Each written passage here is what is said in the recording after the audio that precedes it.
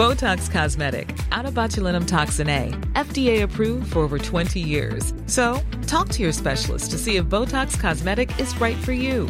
For full prescribing information, including boxed warning, visit BotoxCosmetic.com or call 877-351-0300. Remember to ask for Botox Cosmetic by name. To see for yourself and learn more, visit BotoxCosmetic.com. That's BotoxCosmetic.com. This is an RNZ podcast.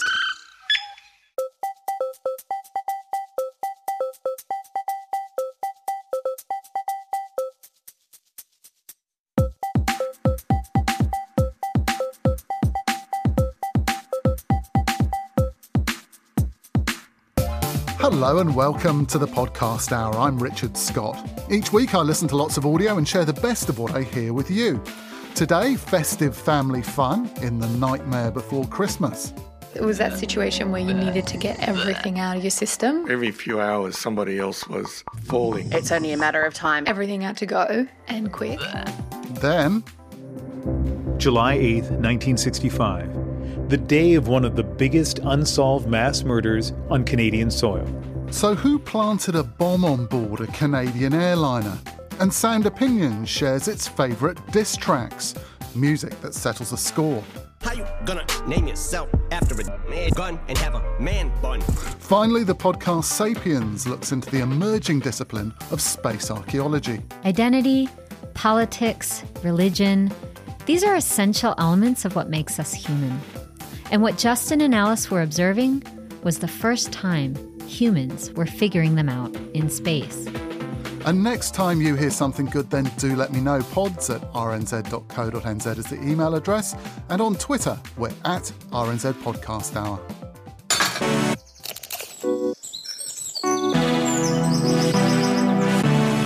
Christmas is almost here, that special festive time for family, friends, food and fun.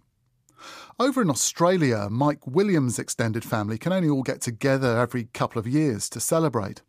This is his story about one memorable family Christmas when things didn't quite go according to plan. My brother would always come in with the same words every Christmas morning. Katie, Santa's been. Yeah.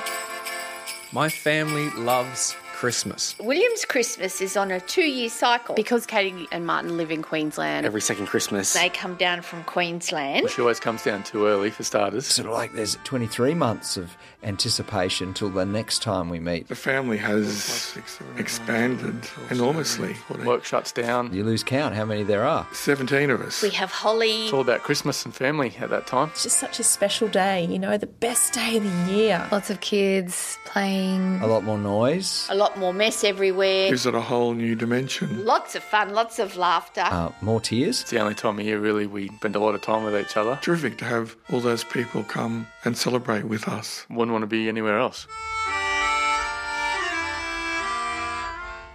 Traditions were really important for us. You've only got to do something once in our family and somebody will describe it as being a tradition. They do like their traditions, Katie's family. Christmas Eve is one of those times for a special meal tradition. We always have the same dish. Everyone's looking forward to this prawn salad dinner. I'm part of this family. Prawn salad dinner, I guess you'd call it. You know, but I Everyone seems to look forward to it.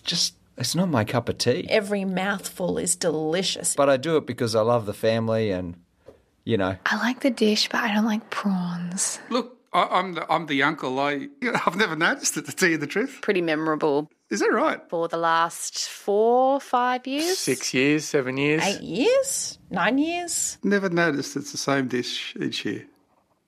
I'm serious. What is in the prawn dish? Prawns. Prawns, lettuce. Prosciutto, chives. Actually, I'm trying to think. And, mixed salad leaves. Orangey coloured sauce. Mayonnaise sauce. Cut up rock melon. They threw some croutons and in it's there. got Avocado. Parmesan cheese sprinkled on Is it. it bacon or is it... I don't have the bacon because I find that What's that, pancetta maybe? tends to upset me, so I keep away from the bacon. And sweet chilli Isn't sauce. It's rock melon. I think that's it. Or is it mango? all I know is it's delicious. Everyone gets in, throws it all together, count out the prawns and off we go, eat it. The actual important part of the tradition is that we only have it Once a year, Christmas Eve, none other time. Makes the meal very special. I don't know why, it's just... No, I've never had that dish outside of Christmas. But my daughter-in-law, Erica... had the temerity to... We just decided that, it would be really nice to have that prawn salad dinner tonight. It's a brave person who breaks the tradition. Even though it's not Christmas. And it was good. Real good. 2 other members of the family were not very happy and did not want me to get the recipe. I want to know, how did she get that recipe? How dare she? No. What did I think I was doing, making this dish? This is a Christmas Eve meal. Doesn't matter. You can have the prawn dish whenever you want. Would they care that I had eaten the Christmas Eve dinner? Maybe. I felt a little bit bad. Do I care that they care? Not at all. That was all done in jest. Nobody really minded. I cared. And I wasn't joking. Yeah, Michael. And he didn't like it. I didn't like it. He's probably the only one that didn't like it. Well, last year on Christmas Eve, we'd had a wonderful night together. Everyone's smiling, so happy. There's no excitement at all except the excitement that comes in the hours before Christmas. The night before Christmas, so much anticipation. So in the morning, slowly you're coming to consciousness and you realise, oh yeah, it's Christmas Day. I'm going to spend today with the people I love, my family. Whisper in my head for old times' sake, Katie, Santa's been. And then about 1 second later... No, that's not it. Hold on a second. The sound of my dad vomiting. It doesn't stop. Lots and lots of times. You'd know, wherever you were in that house, no matter how large that house was. It's pretty strong.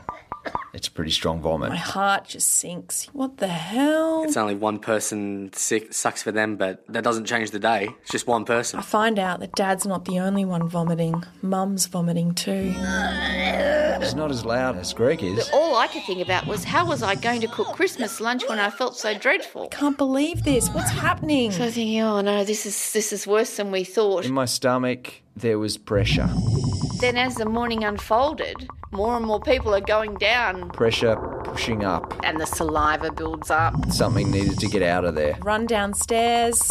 I call my brother Matt. She said that... Mum and Dad are spewing. And then I told Katie that... So's Erica. Yeah, then it just takes over your whole body. You've got no control. My husband, Martin, he starts vomiting too. Probably never been that sick before. Very, very violent. It just really hurt in my chest. I was that noisy.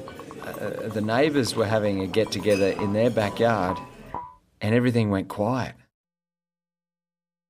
I think I wrecked the neighbours' Christmas as well. Who's going to be next? It's a ticking time bomb. Katie might have rung Michael, and Joe was sick too. It was that situation where you needed to get everything out of your system. Every few hours, somebody else was falling. It's only a matter of time. Everything had to go, and quick.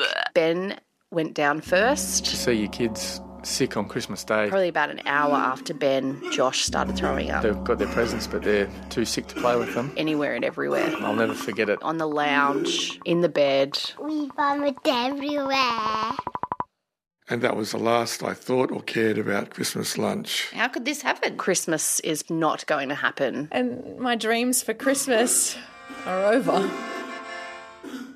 I was like all sad. I remember crying. I cried. Katie and Martin and the kids, they had to go home. So that's another 2 years. It's real. It's a human thing. This is life. Life hurts sometimes. Well, there's a great feeling of being cheated. Then I started thinking, how many times do we get to spend Christmas together in our lifetime? I started counting them. We haven't had a Christmas all together again since all that happened. This year is our big one again, so it's going to be doubly big this time. Maybe it's time to let it go anyway. Yes, definitely have the prawn dish again. I never want to eat that stuff again. I think this year we should have it. We need to get back on that horse and keep the tradition going. We'd lost something very important. Stolen memories, lost laughter, lost experience, lost stories. But on the other as well, this will be a Christmas we never forget. The Nightmare Before Christmas from Mike Williams, who works as projects producer at Triple J in Sydney. And I first heard that story on the BBC show Shortcuts, presented by Josie Long and produced by Eleanor McDowell. And I did ask Mike, and yes, apparently prawn salad is back on the Williams family Christmas menu again this year.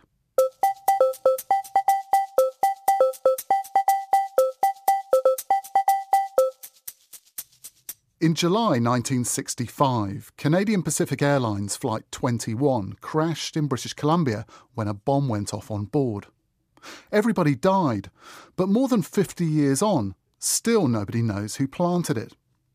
The Canadian Broadcasting Corporation's Uncover Bomb on Board tries to find out what really happened on Flight CP21. So about how long a walk? You know, I usually don't time it, but I say maybe 5 or 10. So here, it's a beautiful trail, and there's some strawberries on the ground if you get hungry. You're right, it doesn't take long for sort of the pine smells and the... Mm-hmm. Can you smell the juniper? Yes, actually, yeah. That's the juniper with little berries, exactly. Right? Yeah. Oh, look at the butterfly. Look how beautiful that is. Yeah, there beautiful. are tons of butterflies on the trail. Yeah. How many times do you think you've done this hike? I think I've probably been into the crash site about 25 times, more or less. Yeah. I have to admit, I'm starting to sort of feel the anticipation or, the reality of where we'll be in a few moments. And I got to tell you, I would not have come out here unless somebody like you had not just guided us here, but kind of made me feel like it's okay to be here. Yeah. So, I mean, how would you describe it? If it's not a hiking destination, what is it?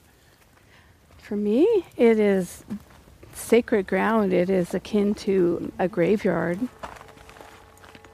52 people lost their lives here, and when I go out here, I know where my father was, more or less in the back section, and it's totally different than going to his gravestone in Mount Royal Cemetery in Montreal. That's sort of doesn't mean anything when I come back here. I've come out here sometimes by myself and just literally sensed the spirits of the souls lost.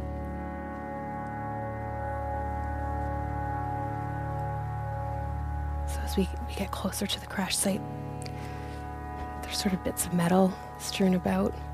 It definitely was a violent crash. Look at this. One of the burnt trees has, it looks like people's initials in metal in memory of flight CP21. 52 lives lost. July 8th, 1965.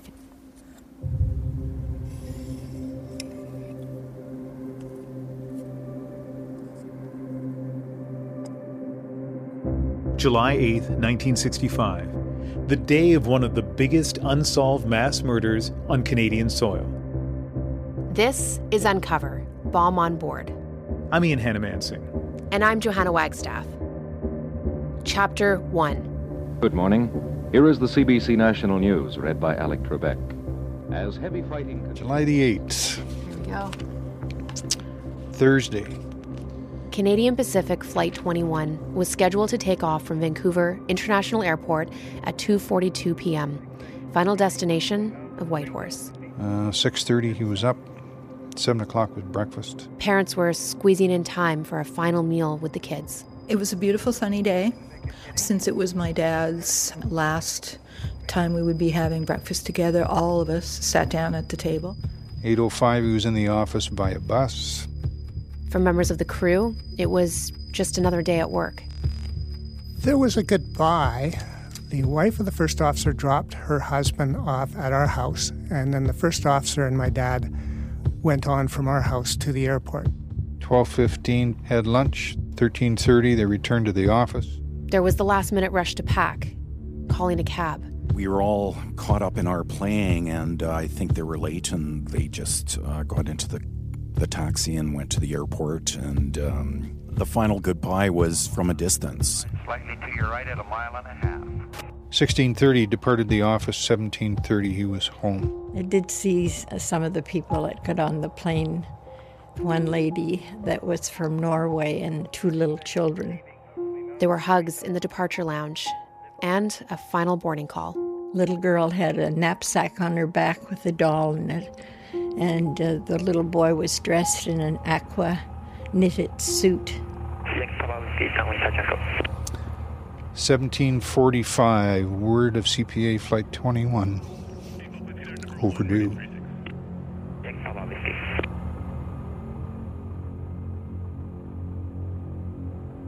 Canadian Pacific Flight 21, flying from Vancouver to Whitehorse with stops along the way. 59 minutes after it took off, an explosion on board. Good evening. A Canadian Pacific airliner has crashed in rugged country in the Caribou district of British Columbia. The latest word from search and rescue headquarters is that there were apparently no survivors in a SAPIENS airline. 52 people were killed. 6 crew members, 46 passengers. 3 staccato cries of Mayday and an eyewitness report of a mid-air explosion is about all that is known this morning of the British Columbia. We were just in our living room, and I heard on the radio Canadian Pacific, so I was thinking, oh, what's happened? There's been an accident at 100 Mile House. Well, of course, I almost collapsed because nobody had told us. Nobody told us that he'd been killed. All I wanted to do was go out the door and just run and run and run. My mother told us that my father had been killed and that he had been killed in the plane crash that we had just seen him off to. I said, oh, I was just wondering about a plane crash. And she said, oh, I just saw it on the TV and everyone was killed. And so I said, my mom was on that plane. You know, your parents aren't coming home.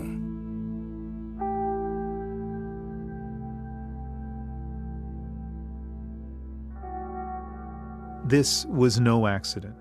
This was pure murder. Police quickly concluded it was a deliberate act, not structural failure, not pilot error. It looked like the plane just fell straight from the sky. The whole plane. Police had 4 suspects, but no one claimed responsibility and no charges have ever been laid. I would like somebody to have to pay for all those wonderful people who lost their lives. To this day, the case of CP-21 remains unsolved. So many lives were impacted by this. I really want to know what happened. Roger. Cleared to maintain 14,000. After more than 5 decades, what does finding justice even look like? What can we find out? Can we get any closer to solving this mystery? Roger. If the person who set off that bomb died on the plane, it's not just about who did it and why, but given that 4 suspects were publicly identified, who has been wrongly accused for all these years?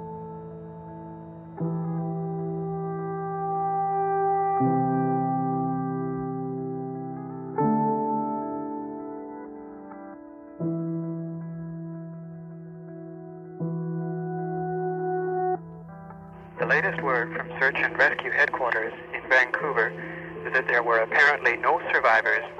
A rescue plane with 2 pararescue teams on board is en route to the crash area, and RCMP are on the scene. 12 bodies have been located. So when did you get the first call that something was happening? 20 minutes after the aircraft went down. Moments after air traffic control realized Flight 21 was missing, a nearby Forest Service dispatcher saw the billowing smoke. He sent a plane to investigate what he thought was a forest fire. The pilot confirmed the crash scene just 20 minutes after the Mayday call. He dropped rolls of toilet paper to mark the bodies he could see from the air. Right after that, calls went out to the nearest town, 100 Mile House. I knew before I even left out there that we knew it had been blown up. I had enough experience around airplanes and repairing them and this. Chuck Shaw McLaren was a volunteer ambulance driver. He was just 37 years old back in 1965. We found the tail section and the back end of when an airplane usually explodes in the air, it's pressure, so it comes from the outside. This was split wide open, and it was very jagged, so it was very obvious. We knew that when we found the tail section that did it, that told us that it was blown. It was murder. This was not an accident. This was pure murder.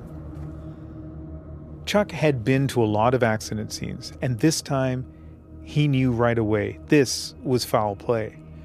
And investigators came to the same conclusion, that someone had deliberately set off a bomb on CP-21. An extract from the first episode of Season 2 of the Canadian Broadcasting Corporation's Uncover Bomb on Board, called The Crash, presented by Ian Hennemansing and Joanna Wagstaff, and produced by Mika Anderson, Polly Ledger and Tiffany Foxcroft. You're listening to the Podcast Hour on RNZ National.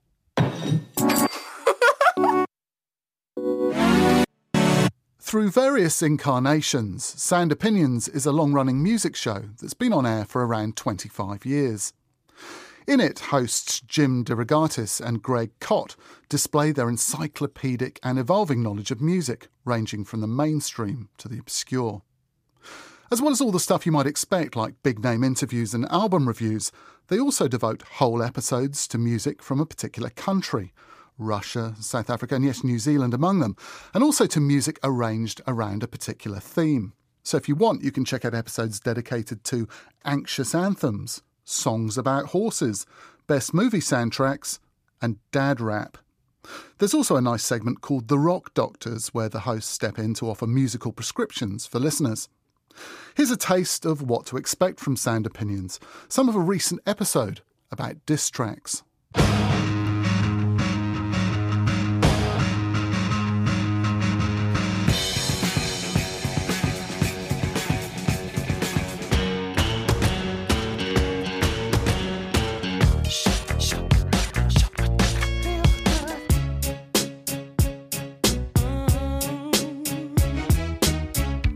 From WBEZ Chicago and PRX, this is Sound Opinions. I'm Greg Cott. And I'm Jim DeRogatis. Music can be a mighty force that brings people together, but it can also be weaponized. This week we'll share our favorite diss tracks, songs that settle a score. Plus, the Rock Doctors are back to help a mom find good music for her son. I realized I was going to have to expand my musical horizons to bring him up in a household that showed him that he could be a whole bunch of different things, that he didn't have to just be a toxic dude. That's all coming up on Sound Opinions. You're listening to Sound Opinions. I'm Greg Cott. He's Jim DeRogatis. And this week we're going to assist a listener who's looking for some musical help. We're going to talk to a mom who's got some issues with toxic masculinity, as she says. She's trying to empower her young son who wants to avoid that syndrome. But still listen to good music. That's coming up later in the show. First, a topic rife with toxic attitudes, diss tracks. Stand, son, listen, man, dad isn't mad, but how you gonna name yourself after a man gun and have a man bun? So, Greg, this week we thought we would play our favorite diss tracks, not only in hip-hop, which is an art form that's rife with them. We have Machine Gun Kelly and Eminem feuding right now. Of course, we had Pusha T and Drake. It's been there from the beginning, and it goes back to trading the dozens, right? I'm going to insult you. Schoolyard taunts. Your mother's so big when she sits around the house, right? All that nonsense. Exactly, and hip-hop ran with it. They took that tradition from the schoolyards into music, and the trading of insults was a core element in how an MC would get discovered in the early days. You know, you would have these battle raps between MCs, and the guy who got in the best disses was often anointed the winner and was the guy with the career in his future. So this idea of disrespecting someone, ideally with humor, I think that's how it works best, is not confined to hip-hop. We're going to go right back to the beginning, in fact. I think this is one of popular music's first and most famous diss tracks. 1962, Joe Tex gets into it with James Brown. Joe Tex was an R&B singer, a really good one, who was, not surprisingly, born and raised in Texas. His real name was Joseph Arrington. And he and James Brown got into it, and it lasted for years. They were both on the same label, Detroit's Anna Records, for a period in the mid-50s. Apparently, Brown recorded a tune that Tex had first popularized. Brown had more success with it, changed it around some. Then Brown Brown said, if you got a problem with that, I challenge you to a duel, a musical duel. And then Joe Tex divorced his first wife, who wound up with James Brown. And Brown, rather cheekily, sends Tex a letter and says, when the relationships ended, when the musical collaboration with that woman ended, you can have her back now. So Joe Tex writes a song in 1962 called You Keep Her. And he calls Brown out by name. And, Brown's an intimidating figure, right? James, I got your letter. Came to me today. You said I could have my baby back, but I don't want her that way. You keep her, right? This went on for years afterwards. There were other tracks in this musical diss feud. Joe Tex would come out on stage on occasion in a ratty old cape and roll around on the floor as if he was having a seizure, because, of course, the cape was part of Brown's shtick, right?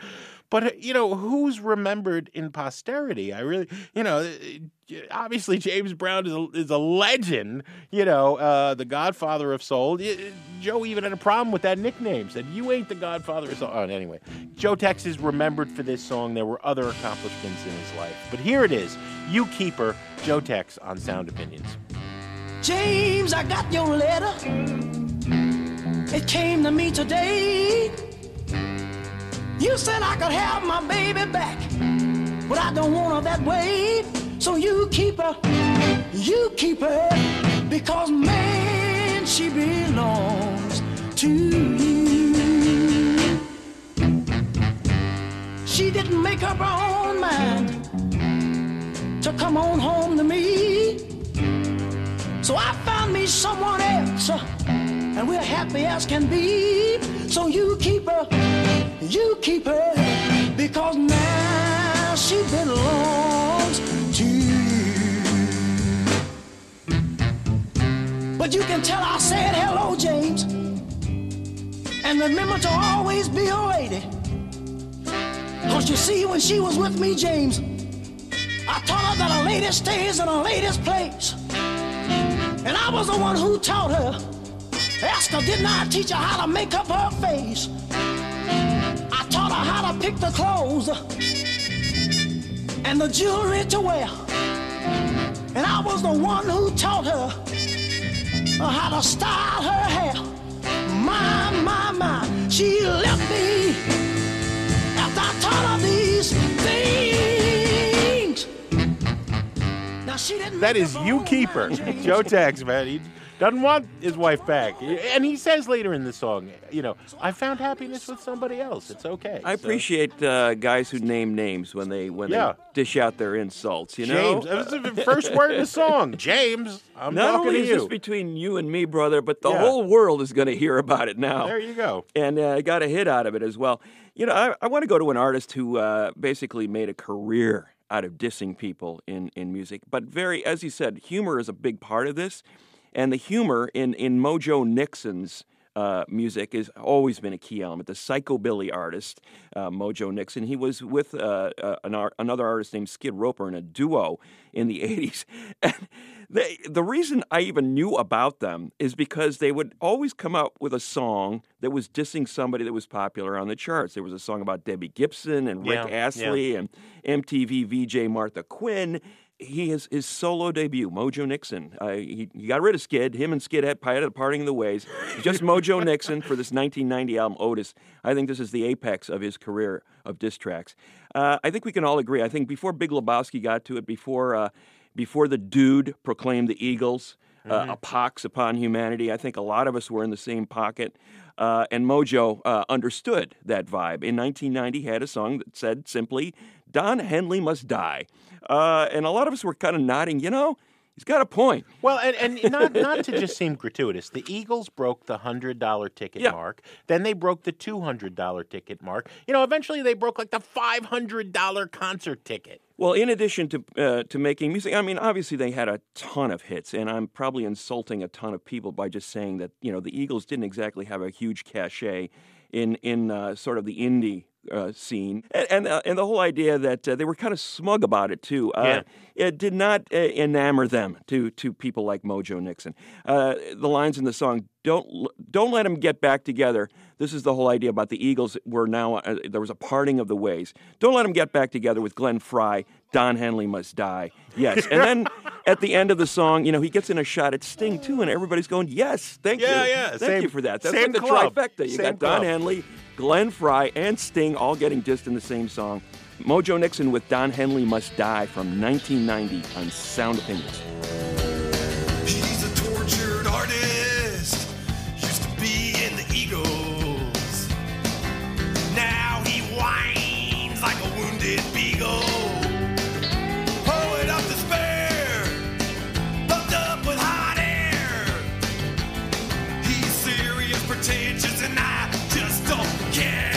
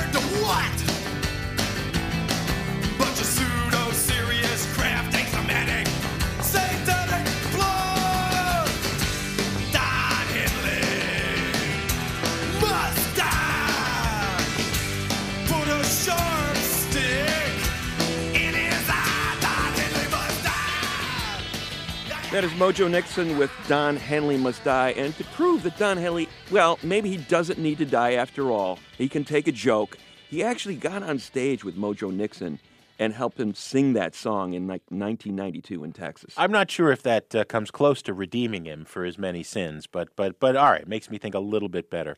Leonard Skinner. All right, Sweet Home Alabama. I think, there's no way to talk about diss songs and not talk about this, one of the most famous of all time. Skinner's second album, 1974. I think it's also probably the most misunderstood diss track of all time.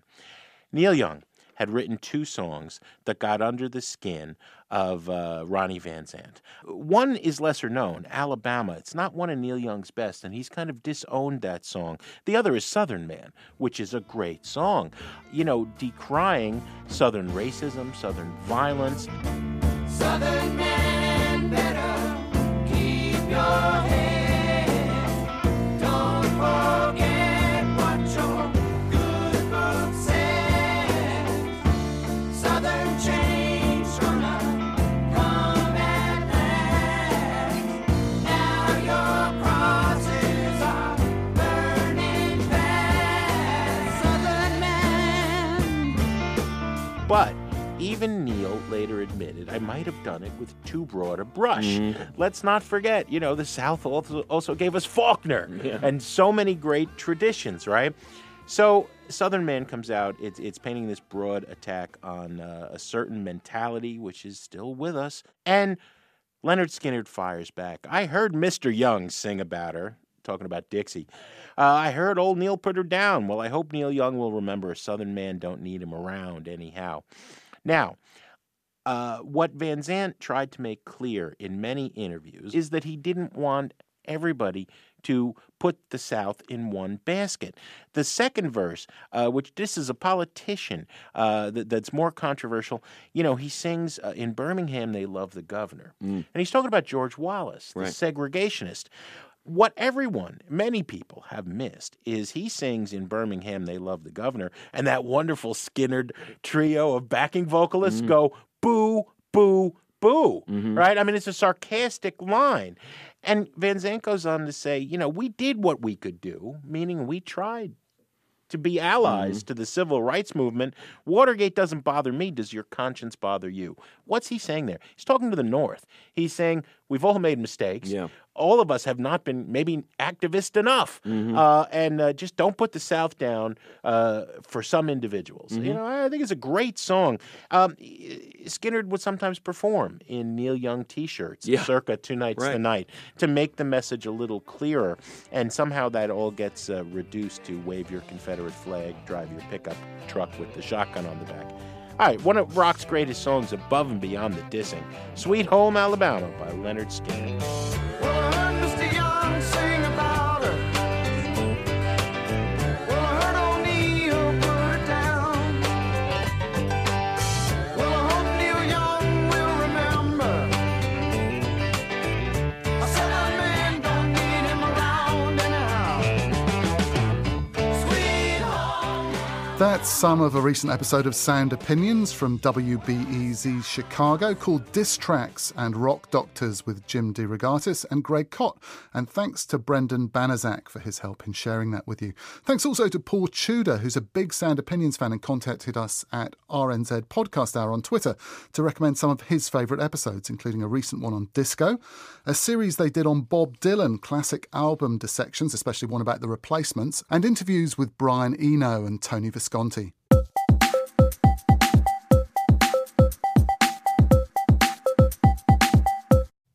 Space, the final frontier. It isn't just some vast arena for people to explore using the latest, shiniest technology. It's also a place that can hold important stories about us humans too. And that's what the emerging discipline of space archaeology is trying to study and preserve. From the SAPIENS podcast, this is from a recent episode called Is Space a Human Place? Host Jen Shannon meets Alice Gorman, an Australian archaeologist who was working in heritage management with Aboriginal communities when she realised that space junk, like old satellites, has heritage value too. Over time, Alice learned that there were others. She was not alone in the universe of space archaeology. There were a couple of other Australians working on similar things, and in the US, there was Dr. Beth O'Leary of New Mexico State University. And she had, in 1999, applied to NASA for some funds to catalogue everything that had been left at the Apollo 11 landing site. This small group of budding space archaeologists started to work together.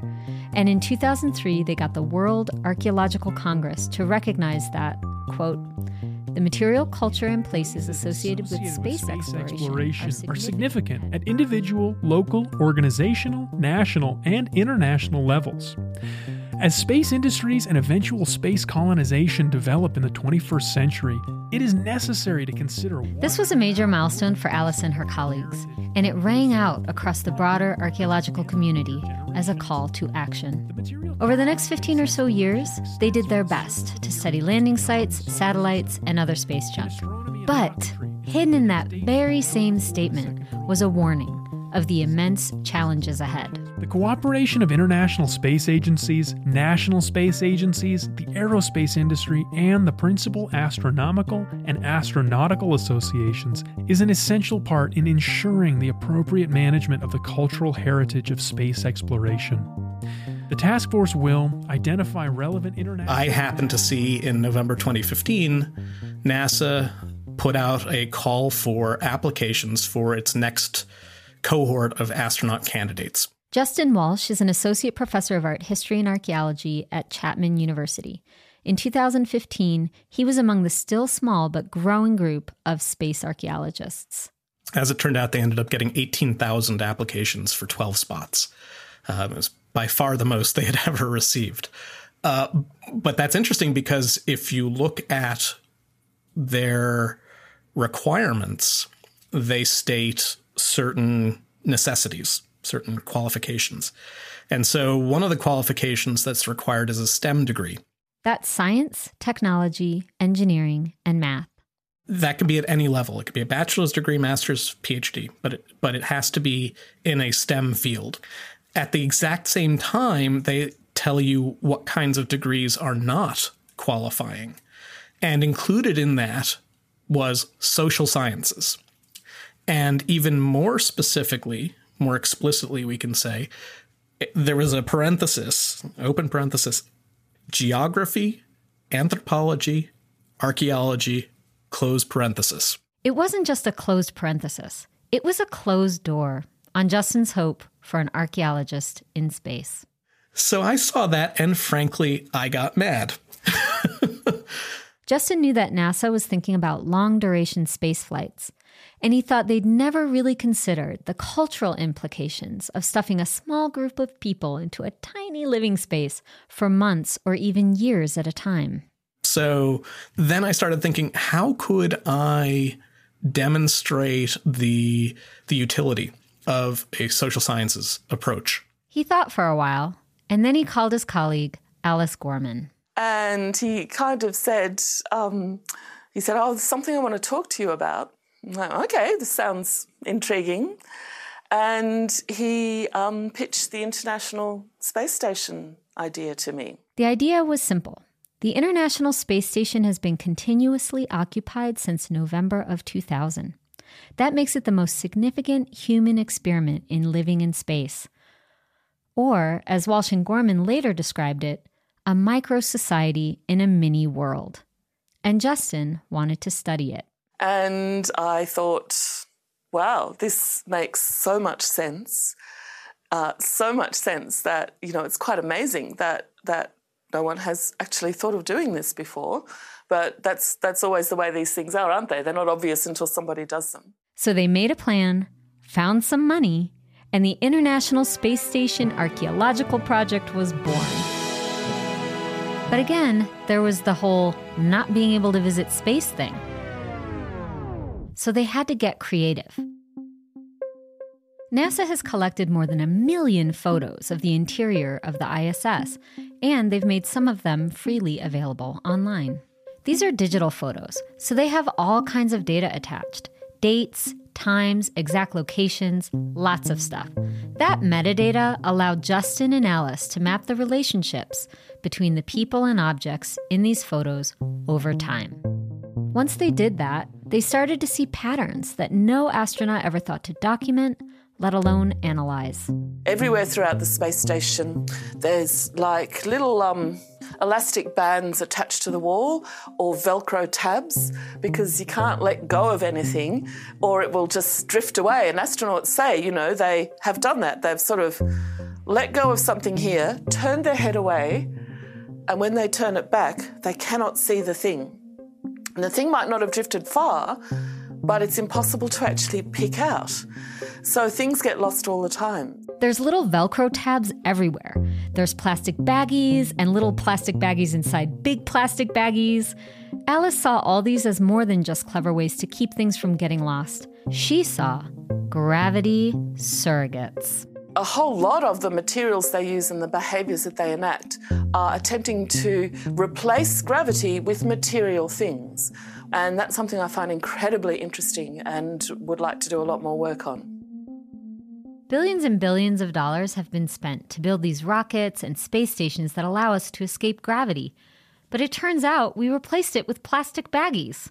And that's not all they've learned so far. Justin was looking at some photos of one of the Russian areas of the space station when he spotted something out of the ordinary. And this is the Russian service module that is where there are 2 crew berths. There is a galley. There is exercise equipment. This is also a place where cosmonauts perform research, do experiments, that kind of thing. And so all kinds of different aspects of life go on here. So Justin was looking at a bunch of pictures of this particular module, and he saw, oh, okay, this is where this person slept for a while, and this is where that person ate. What I noticed in this Russian module is that there were a number of pictures and other kinds of toys and maybe like small paintings and a national flag or a mission patch stuck on the wall. And as I was looking at these, I thought, wow, there's a lot of different things up there. Some of them are religious. In fact, they were Russian Orthodox icons. There was a gold cross. But then some things were secular, like I said, the flags or the mission patches. But also I noticed pictures of historic personages relating to space. Specifically, Russian personages, like Yuri Gagarin, who was the first human in space. So I started to look at other pictures because I was like, oh, is that stuff always up there? And I realized that if you look from the very beginning, from the very first, as they call it, expedition to the space station in November 2000, there's always been something up there. But it's not always the same thing. It's not always the same number of things. It's not always the same kinds of things. So what I did was I took 50 photos from 2000 to 2014, and I cataloged all the things I saw on that wall in each of those photos. And, surprisingly or not, he saw patterns. What it showed was that astronauts were making different choices about what kinds of things they wanted to put on display. And when I say put on display, it's not just for other crew members. This is actually also one of the main areas where video conferences happen back to Earth. It's especially when every time there's a new crew that goes up there, because they've just entered there, if you're watching on NASA TV or online or what have you, you can see it. That's where they do the video conference, where they're talking with their families like, hey, what a great ride up here. I hope you're doing well, etc. And you can see what's up there. Identity, politics, religion, these are essential elements of what makes us human. And what Justin and Alice were observing was the first time humans were figuring them out in space. How do you pray in space? How do you participate in politics when you're so far outside the borders of your homeland? Who are we? Who are you in space? We can think about it this way. These cosmonauts, in a way, represent Russia, but they also have their own communities, families, and relationships back home. What they choose to display or not display reflects the dynamics of those relationships. But it's always been about more than just stuff. As Alice understood from the beginning, there are important things at stake here. People tend to think of space technology as, it's all shiny metal and glass and nothing is alive. It's all very technical and removed from human existence. But this International Space Station shows that it isn't and shouldn't have to be like that. It can be full of mess. It can be full of little things that people find comfort in or use to provoke memories or use to support their individual or group identities while they're up there. How will spacefaring humans create a sense of identity? How will they maintain connections with people and groups on Earth when they venture deeper and deeper into the universe? And who will we be when we're being born, growing up, and living our lives so far from Earth? Understanding how this works and how it might be sustained is going to be critical, I think, for Moon and Mars settlements, where people are going to be even further away, and on Mars, for a long time at least, with no chance of returning. So how material and visual culture is used to maintain relationships, is used to support individual well-being, isn't a trivial side question. This is at the heart of everything, and we're just starting to see how this might work by investigating the International Space Station.